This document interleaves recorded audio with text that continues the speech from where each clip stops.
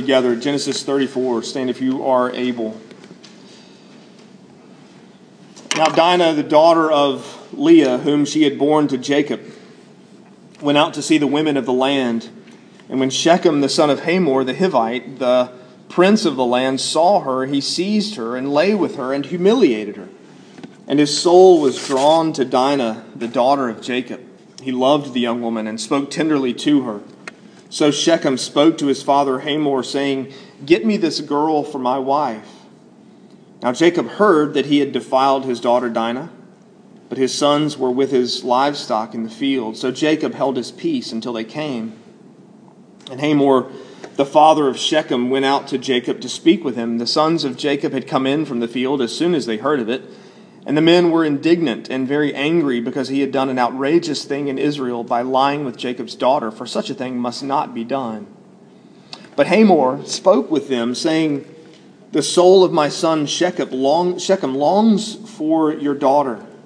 Please give her to him to be his wife. Make marriages with us. Give your daughters to us, and take our daughters for yourselves.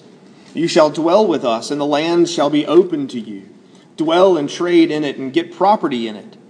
Shechem also said to her father and to her brothers, "Let me find favor in your eyes, and whatever you say to me I will give.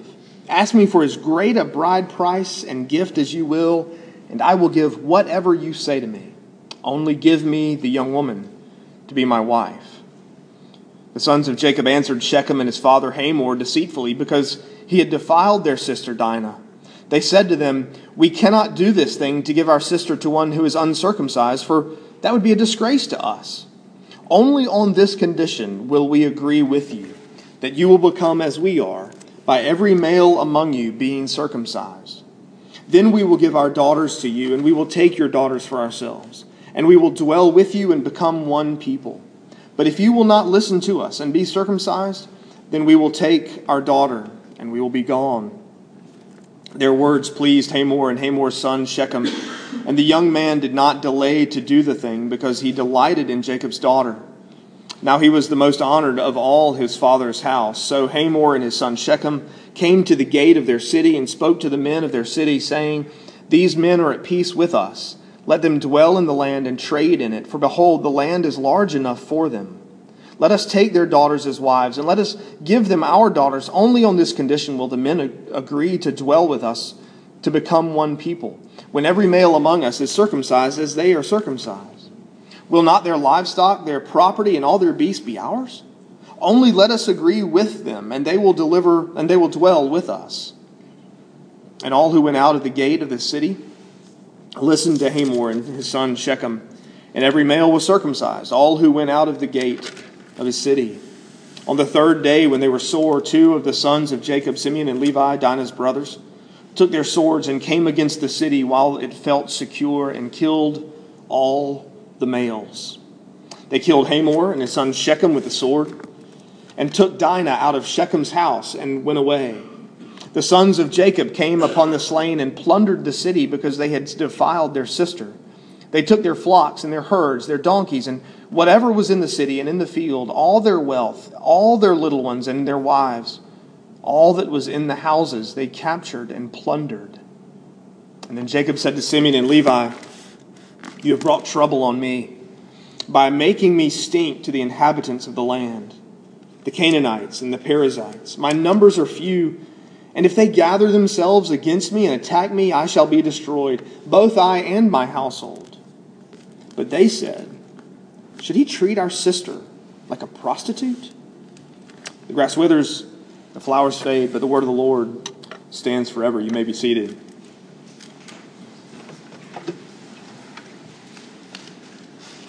Shakespeare's tragedies are the gold standard of English literature. If any half-decent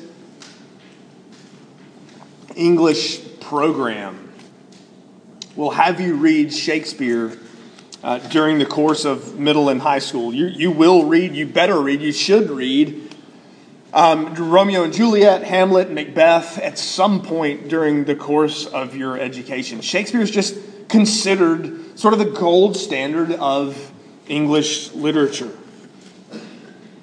This chapter rivals Shakespeare. It's shorter and it lacks soliloquies. Other than that, it's just like something you would read straight out of Shakespeare. Shakespeare may be an inspiring writer. Moses, as he writes this, is actually inspired by the Holy Spirit and writes God's word. Shakespeare wrote fictional stories about fictional characters. Moses is writing real history, real events about real people that ends in a very real tragedy.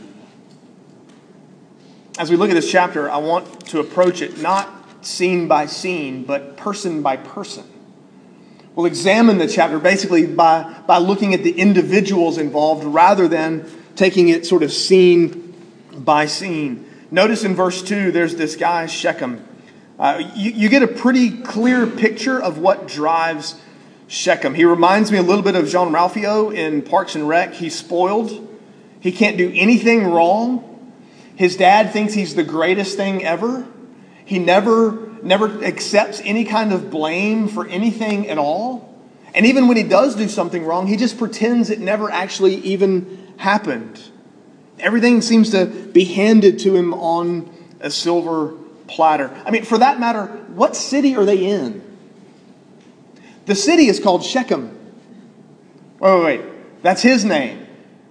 The city's named after him. Hamor, his dad, is like the prince of the land. And so they're living in a city named for his son. If that doesn't prove wealth and influence, I don't know what does. That's what Shechem has grown up with. Everything comes to him simply because he wants it. And so in verse 2, he sees Dinah. And the language of verse 2, when Shechem saw her, seized her, lay with her, humiliated her. There's no way to describe it other than rape. There's nothing else you can call it. He rapes Dinah. There's no evidence of it being consensual. There's no evidence of her saying, oh no, I really liked him too. All you get of Dinah is verse 1, verse 2, and basically the last verse. There's no evidence that she participated or engaged in this willingly at all. The language, it's took her, it's forceful, it's that kind of language. Shechem, who thinks that simply because he wants it, he should have it, takes her and rapes her. But then you get verse 3. Then you get almost the exact opposite. Because in verse 3, after the event, after the fact, his desire for her doesn't change. Now, there are other accounts in Scripture where someone rapes somebody and at that point they're done. They don't need her anymore. They're through with her. They throw her away. Here, it doesn't change his heart or his attitude. But notice the language of verse 3. He's drawn to her. He speaks tenderly to her and loves her. You get the sense that he's pretending like he never did anything wrong. So he rapes Dinah and then whispers sweet nothings in her ear like everything's normal and right and as it should be. And you notice verse 26. He actually assumed that he would be allowed to marry her because he never actually sent her home. When Simeon and Levi and their brothers come and pillage the land, they kill Hamor and Shechem and they take Dinah from his house, we're told. So he's assumed all along, I can have her, I will get her, she will be my wife, and who's going to tell me no? And I didn't do anything wrong at all. I have not violated any rules. I have not violated any person. I haven't done anything wrong. That's the appearance. That's Shechem for you in a nutshell. In fact, look in verse 11. He finally says to Jacob, Hamor, his father, speaks. And finally, Shechem speaks up in verse 11. Let me find favor in your eyes. Whatever you say, I'll give it. Name your price. Money is no object. Now, the bride price would have been established by the culture. So there already would have been a set number in Shechem. And he's saying, forget the number. Forget the custom. Forget what's common practice. You name your price. Money's no object. I'll pay it. You just have this sense that Shechem is driven by his selfish passions. He's ruled by his own selfish desires. He can have what he wants. He can just simply take it. Nobody's going to tell him no. And having mistreated Dinah the way he did, he never once confesses sin, never once admits the wrong, never once owns up to what he's done to her.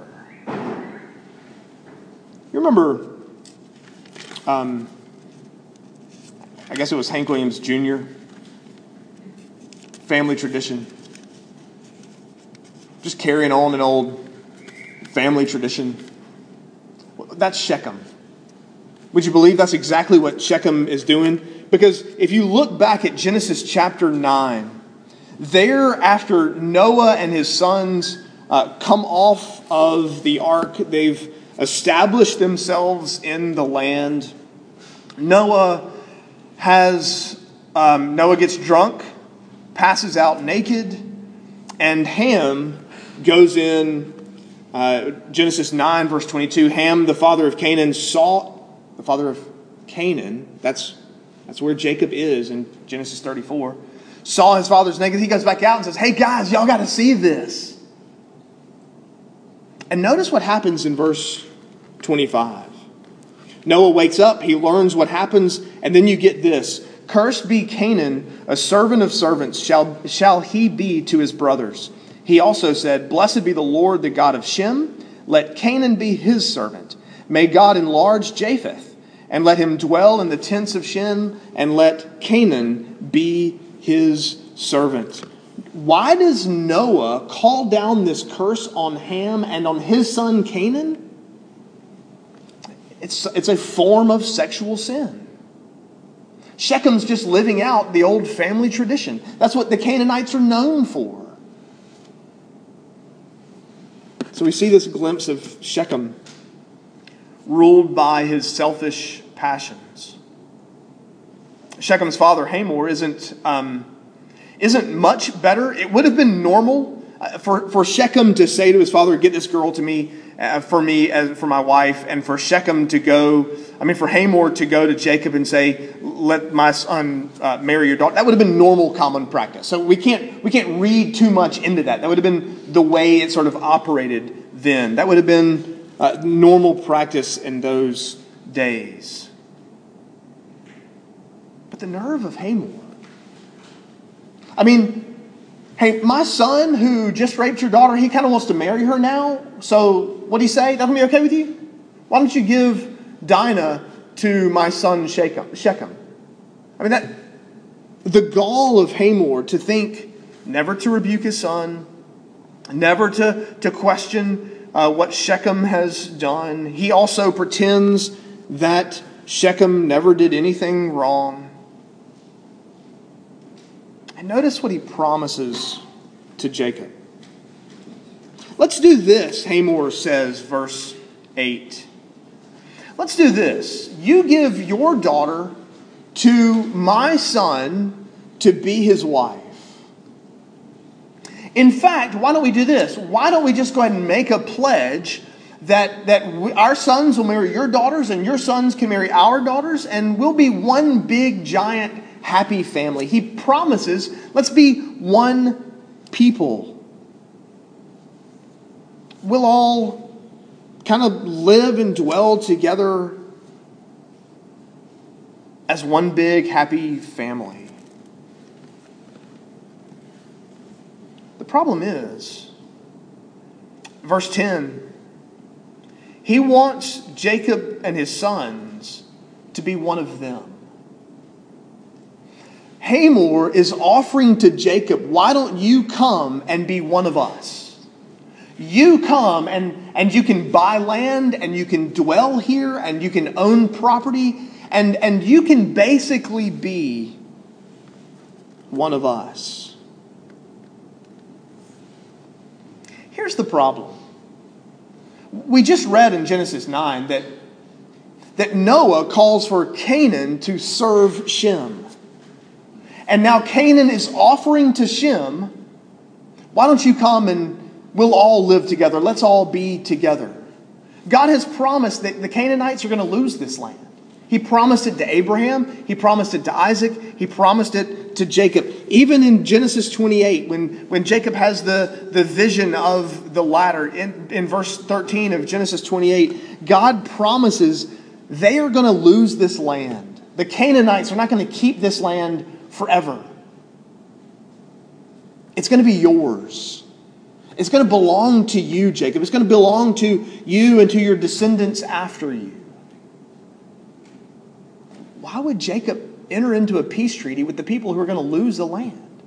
This land is going to be his and not the Canaanites. You don't enter into that kind of agreement. You don't make that kind of covenant marriages with the very people who are not going to be there forever, who are actually going to lose the land itself.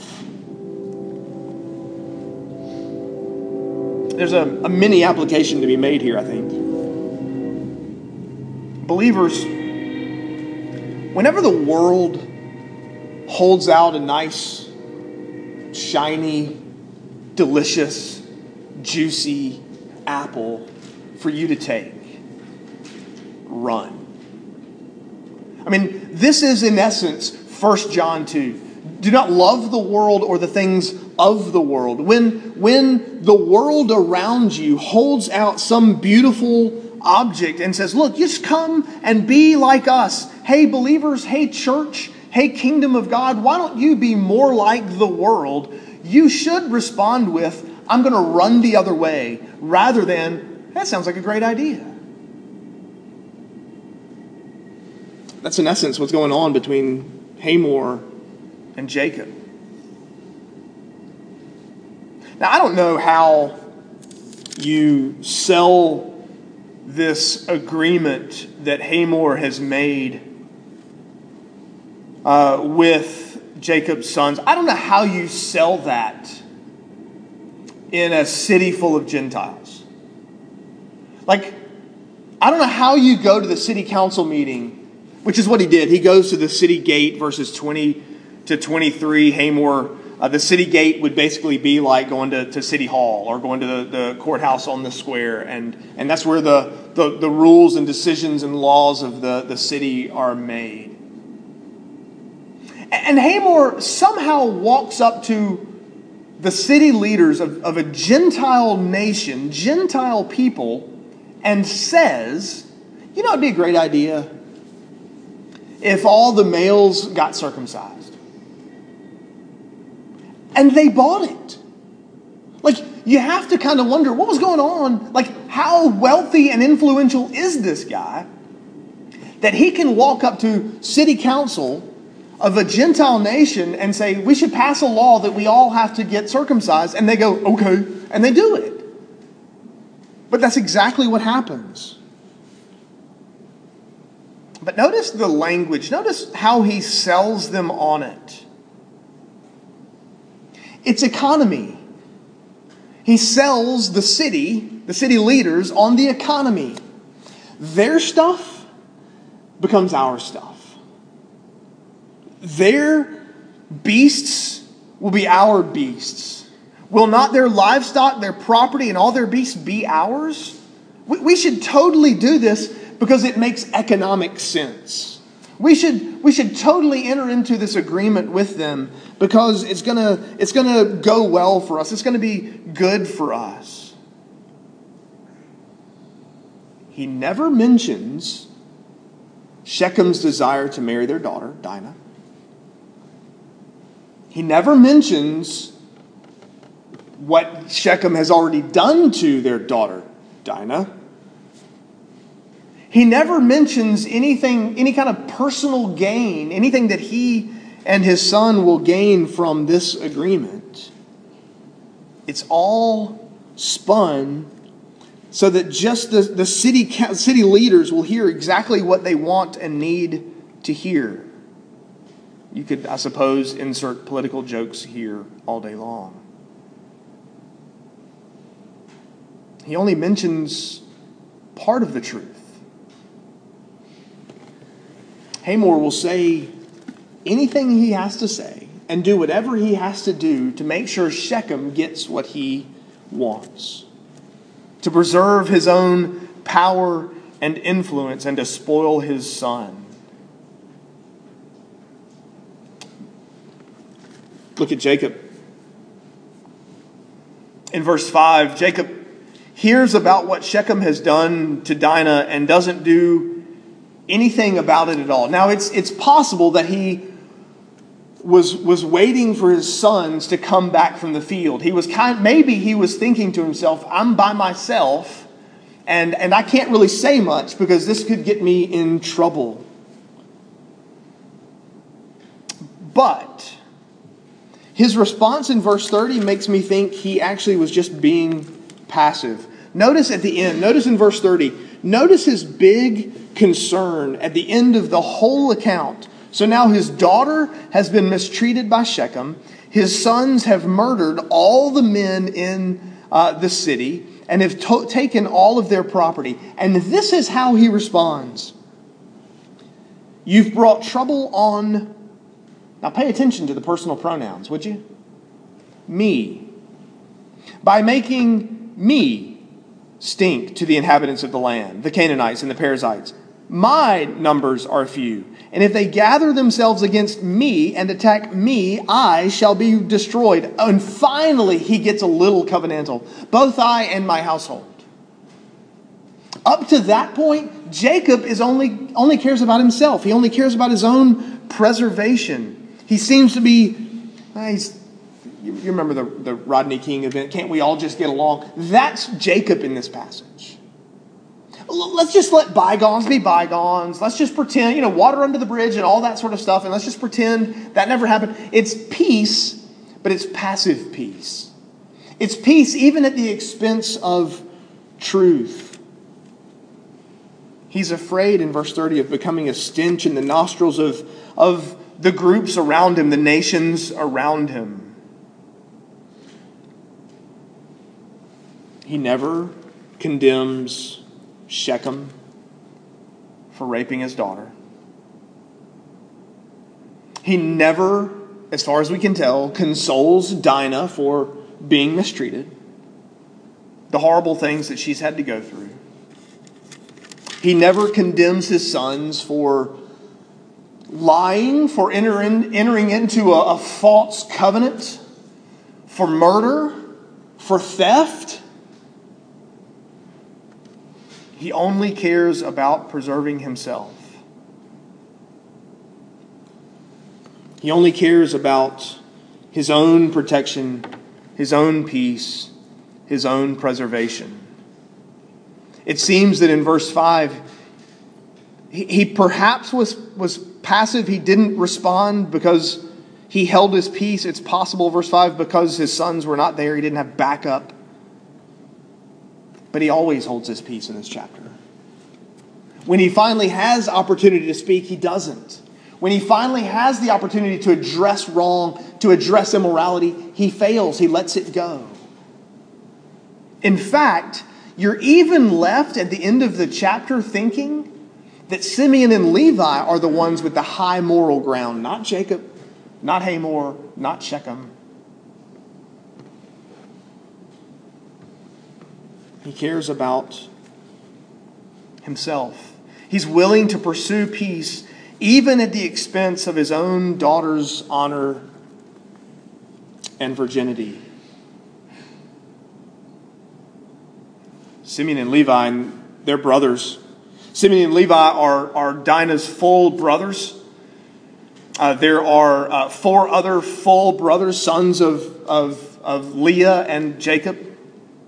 Simeon and Levi take the lead in their retaliation, isn't there a part of you that at the end of it all, you sort of sympathize with them? I mean, isn't there a part of you that thinks, go get him, go get him, Levi. Go get him, Simeon. Well done. There's a part of me that wants to cheer for them. But notice, Shechem was carrying on his old family tradition. Where do you think Simeon and Levi learned to lie like this? That's what they do to Hamor and to Shechem. They make a promise that they have zero intention of fulfilling. They answered him, verse 13, deceitfully. They knew they were lying. They were plotting their scheme. They're quick thinkers. I mean, the speed with which they came up with this plan, I would love to know how long this actually took them. So natural, this conniving, create a plan to lie and deceive and get my way. The way it comes so naturally to them is almost embarrassing. So they promised, well, there's this thing that stands between us and you, and if you were circumcised like we are, then we really could give you Dinah for a wife. We really could enter into marriage agreements with one another. That's the only thing standing in the way. I mean, if you were willing to do that, then we would certainly be glad to even. That's their promise. That's the assertion they make. That's their lie. But they've taken God's mark of entrance into the covenant community and profaned it. They've treated it like it's nothing at all. They've treated it like a mark that really doesn't matter. They've treated it like an unholy thing. They've said, well, we have no intention of you actually entering into the covenant community. That'd be a different conversation, right? If Shechem and Hamor were saying we're going to forsake our people and our family and our religion, and we're going to come and be a part of Jacob and of his family, and we're going to serve Yahweh, we're going to serve and love their God and be a part of their people, then you would give them the sign of the covenant. It would be appropriate and right and expected to do that. But that's not their promise at all. They're not trying to bring them into the covenant community. They're using this holy mark in a profane way.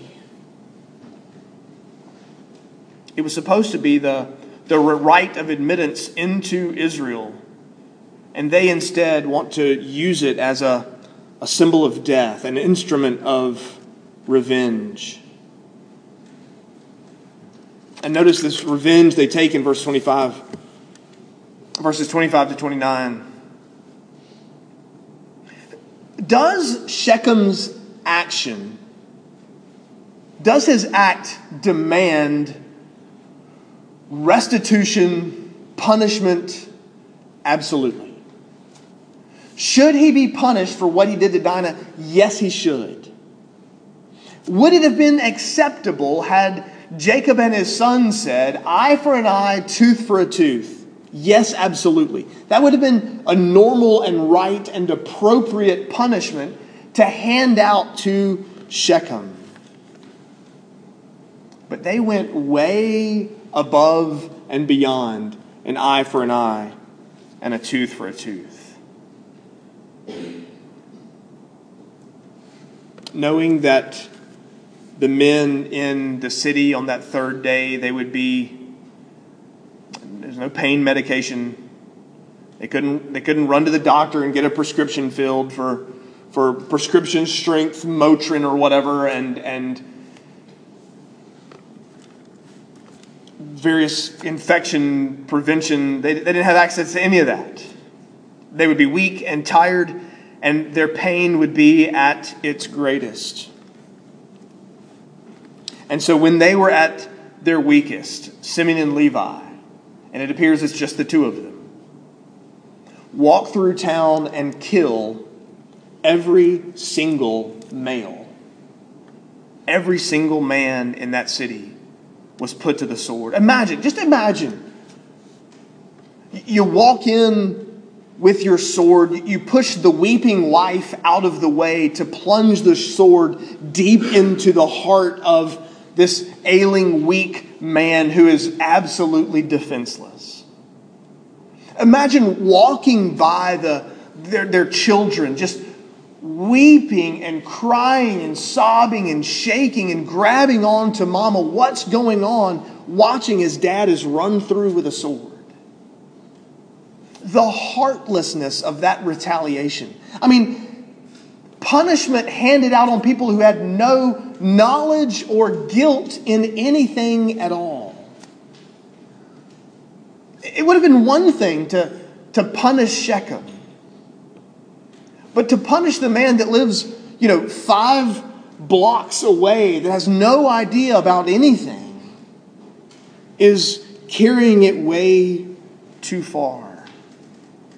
And with that, the other brothers all swoop in like vultures and literally they pick the town clean, the way a vulture would pick a carcass clean and leave just the bones.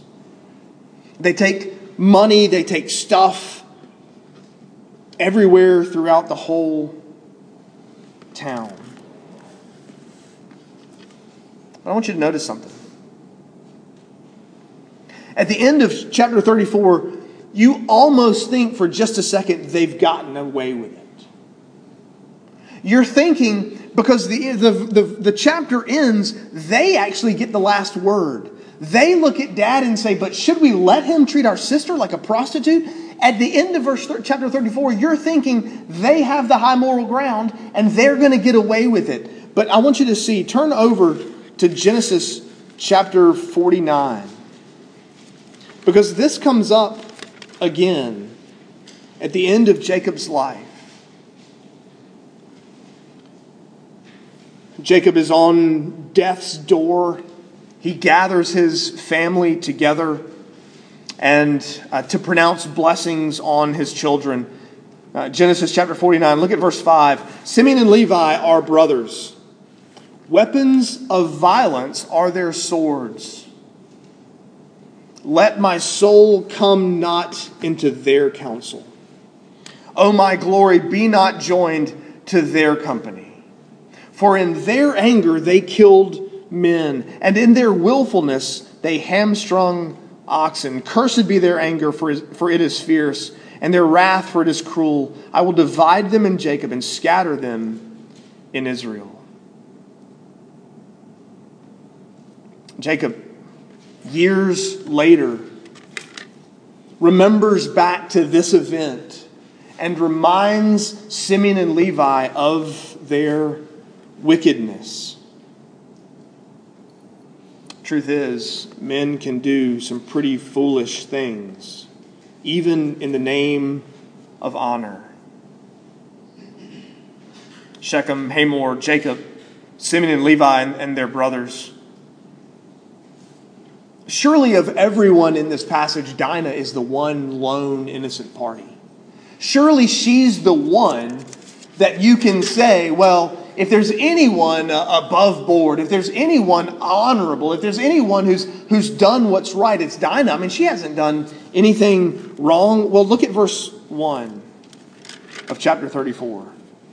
How does all of this begin? What's going on in Dinah's heart and mind that led to all of this? Why did she take this walk through the city? She went out to see the women of the land. There's something about these pagan women that intrigues Dinah. There's something about these foreign, godless women that she wants to see more of. There's something about these women in the land, pagan as they are, that has captivated Dinah's attention.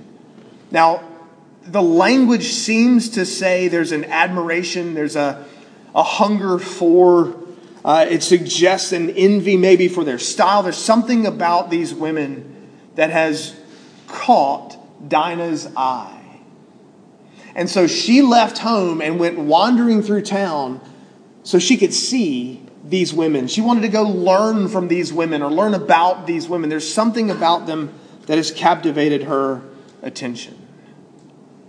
Now, custom was that women of marrying age didn't walk around town by themselves.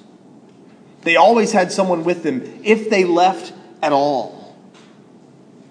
In fact, the only women of marrying age walking around town by themselves were prostitutes. She communicates something about herself that isn't true because of her desire to know and to see the women of these lands. Now, let me make something clear. Let me, because this matters in 2018 in this climate, in light of conversations and discussions that have been going on just in the last week and months, don't hear me saying that we hold Dinah responsible for being raped. Don't put those words in my mouth. But there's something about the world around her that has captivated her attention, that put her in a place she never should have been in, that put her in a situation she never should have been in. If she'd followed custom, if she'd followed standards, whether Jacob and Leah didn't care, whether they didn't know how she got out of the house, I don't know. Whether she climbed out the window and snuck out, I don't know. But there's something about her that wanted more of her pagan culture. Shechem is guilty for what he did. You can't blame Dinah for that. But you can say to her, had you done what was right, you never would have been in that situation. She shouldn't have been out walking the streets alone. I can't find anyone else in this chapter. If you follow the people, if you examine the chapter sort of person by person rather than scene by scene, I think we've used everybody. Shechem, Hamor, Jacob, Simeon and Levi and the other brothers and Dinah. I can find no one else in this passage. Let me make several applications from Genesis 34. First, this chapter is actually one of the reasons we can believe the Bible to be the Word of God. I know that may sound, I don't see that connection. Like, why does this chapter stand out above others? Why is it that this chapter actually gives further evidence, this isn't the only reason, but further evidence that we can actually believe that the Bible you have is not just a Shakespeare play? Not just written by men. Not that Moses was sitting in some cave somewhere going, well, let me come up with an interesting story to write. That it actually is God's inspired word. How do I know that? Moses is a Levite. Moses, the writer of this chapter, is a Levite. If this is just Moses' words, this chapter isn't in Genesis. You don't write about this kind of heinousness in your own ancestor, but that the Holy Spirit was at work writing this through Moses. It's just yet further evidence that this isn't just some man's idea. Some man, Moses, writing what he wants to write, but that actually is God's inspired word. A second application of this passage, Jacob and his family, not only had God promised them land, not only had God promised them descendants, not only had God told Abraham, Isaac, and Jacob, your descendants will be like the stars in the sky. We like to run to that part of the promise. That's the part of the promise, we kind of latch onto. But also part of the promise is that Jacob and his family would be a blessing to the nations around them. Just let me show you real quick. Turn back to Genesis chapter 23.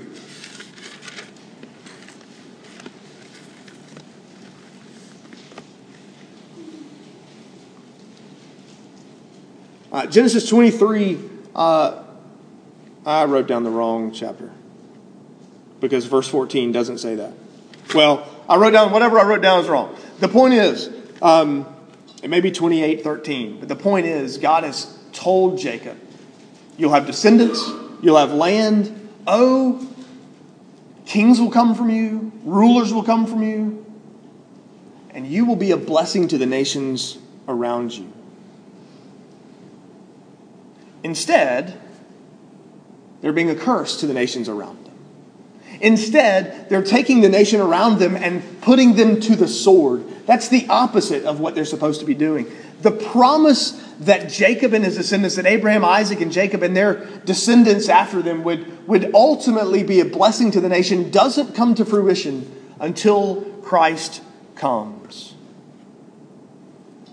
The reality is that we at Grace Covenant should be asking, are we a blessing to the nations around us? Are we a blessing to the city around us? Are we becoming more and more like them? Or are they being blessed because of us?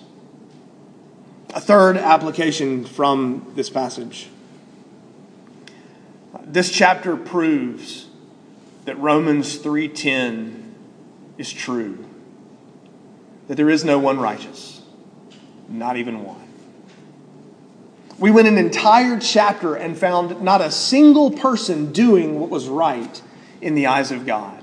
And if you'll notice, if you'll pay attention, there's someone actually missing in chapter 34. Because God is in the last verse of chapter 33 and the first verse of chapter 35. Chapter 34, he's nowhere mentioned at all. You get a glimpse of what life is like when man is left to himself, to live as he sees fit according to his own designs. There's no one righteous, not even one. A fourth application. The Bible has one hero. It's not Jacob. It's not Simeon and Levi. It's not David. It's not Abraham. The Bible has one hero. The Bible longs for that one who would prove Romans 3:10 wrong. That there actually is someone somewhere who has done what is good, who has done what's righteous, who is in and of himself righteous. The Bible anticipates one who would come and be righteous in our place, through whom we might be a blessing to the nations. And this chapter proves that these men, no mere man is the hero of the Bible. That Jesus Christ alone is that hero. And it also proves that any favor we find, any favor Israel finds after this, because at the end of this chapter, you're sort of thinking, God, you really should smite these people. That would be a good word right there. Smite. That's not a word I use very often, but it seems appropriate in light of this heinousness. Any favor Israel finds in the eyes of God, any favor you and I find in the sight of God, isn't because you've been a blessing. It isn't because you're good. It isn't because you're righteous. It's only by His grace and mercy. If you don't know that favor, run to the cross. There you'll find it. Let's pray together.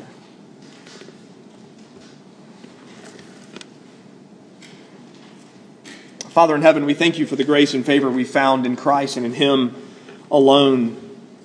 And we pray that you would lead and guide and serve, that we might serve and honor and glorify you in our lives, that we would be a blessing to the nations around us, that we would be messengers of this gospel of hope, this gospel of grace, that we would be the heralds of the true hero of the Bible, that is your only Son, our Savior, Jesus Christ. And we pray all of this in the name of Christ. Amen.